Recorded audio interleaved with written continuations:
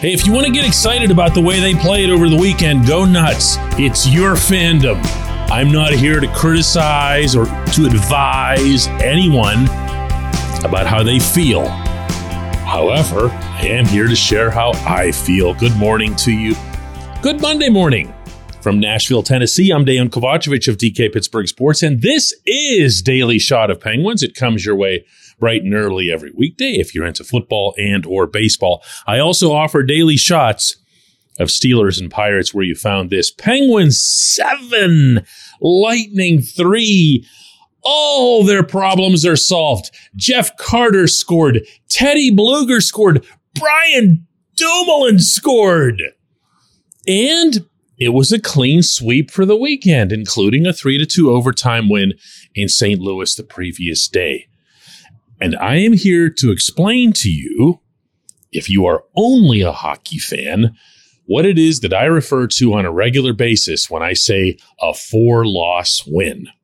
Pardon me, please, for the little bit of a baseball detour here. Steve Blass, the Game 7 winning pitcher for the Pirates in the 1971 World Series, said that he and his teammates used to have a phrase that they referred to way back then as a 4-loss win, meaning you had a starting pitcher who you knew wasn't going to be somebody who could get you wins on a consistent basis, but he'd go out there and he'd have that one game right when it looked like he was going to be yanked from the rotation that'd be just enough to leave him in the rotation for another month, and you would lose the next 4 games. Hence, a 4-loss win. Now, to watch the Penguins perform as they did over the weekend, again, you can say, oh, come on, that's not fair. They piled up a zillion shots against both the Blues and the Bolts.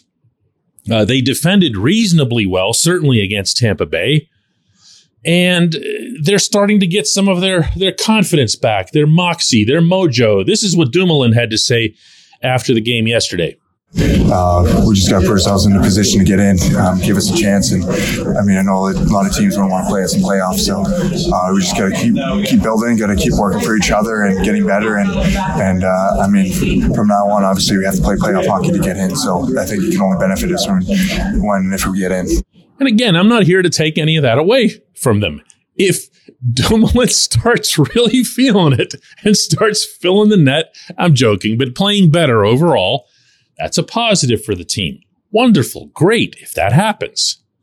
If Carter starts moving like he's got, something left to his career, awesome. Who would not want to see that? If Teddy starts looking like pre-broken jaw Teddy, so much the better. Heck, one of these days, Brock McGinn's going to score. And then it's going to be like, wow, the team is all the way there. It's all the way intact and everybody's healthy and happy and hearty and all that other stuff. But look, the Blues game didn't go the whole way through the way you would have wanted. They didn't need to be blowing that lead late. It shouldn't have needed overtime to beat a team that's in complete tumult right now. And the Blues are a mess, barking at each other, the coach ripping the star players biting back publicly. There's a lot of badness happening in St. Louis.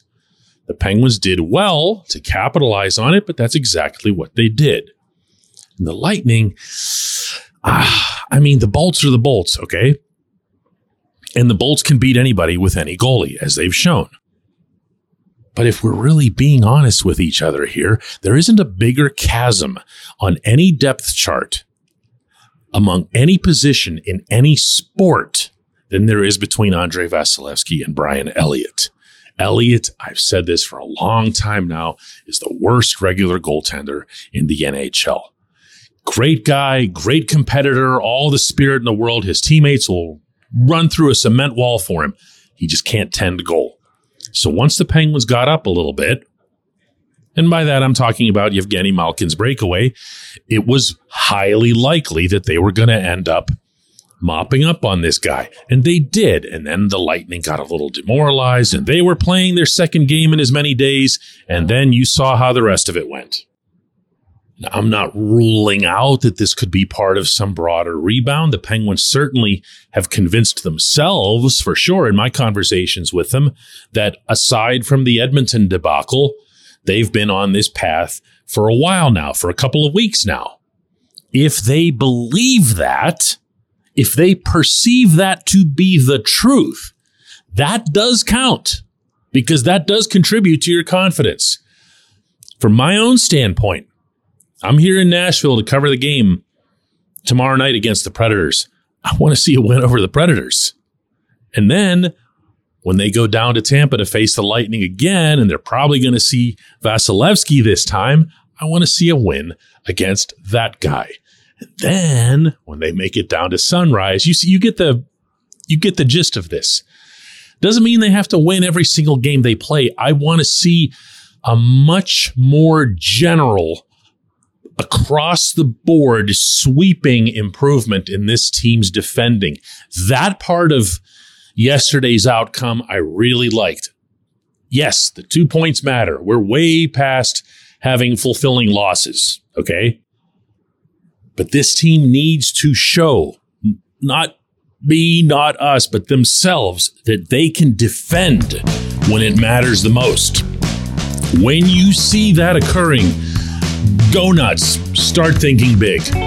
But I'm not feeling that just because a couple of people scored goals who haven't scored goals in a zillion years, and they did so against the worst goaltender in hockey. When we come back, J1Q. This segment of Daily Shot is brought to you by Family Table, a local company that brings delicious food to busy families in our area. They offer family-style complete meals or a la carte items like lean proteins, perfect for muscle building and weight loss. They're delivered straight to your door. These meals only need to be reheated. No prep, no mess. If you're not local, gift cards are available for your Pittsburgh-based family and friends. Go to FamilyTablePGH.com and use the code DK20 to get 20% off and free delivery on your first order. Again, that's FamilyTablePGH.com. The code is DK20 to get 20% off.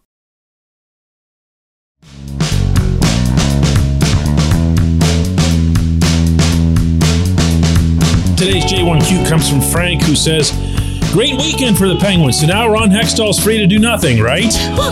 Okay, Frank. It's kind of making my point for me. And I know you're thinking the same things that I am. He absolutely has work in front of him, no matter what the third line, fourth line guys do over the next couple of games between now and the March 3 trade deadline.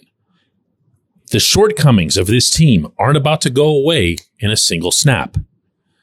They need all kinds of ruggedness, grinding ability, defending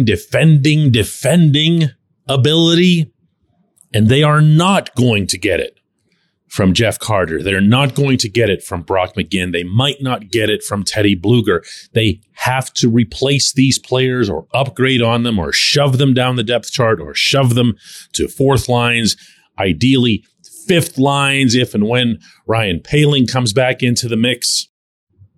Heck, I would posit here that the more successful that the Penguins are over these next couple of games, the more encouraging their overall performance is, the more burden there is on Hextall to make a move, because that would start convincing everybody within, but also on the outside, that maybe they actually could be something, as opposed to what we were thinking about them after the Edmonton game. Do you follow me here?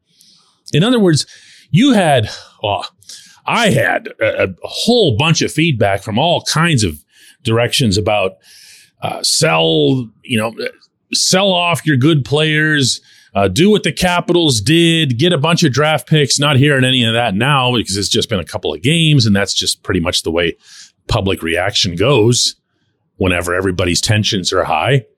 But when I look at this team right now, I'm still seeing a team that could do something if it had a third line. Maybe Drew O'Connor's part of that. Again, to reference Poehling, if Poehling can come back, he's a legitimate bottom six left winger.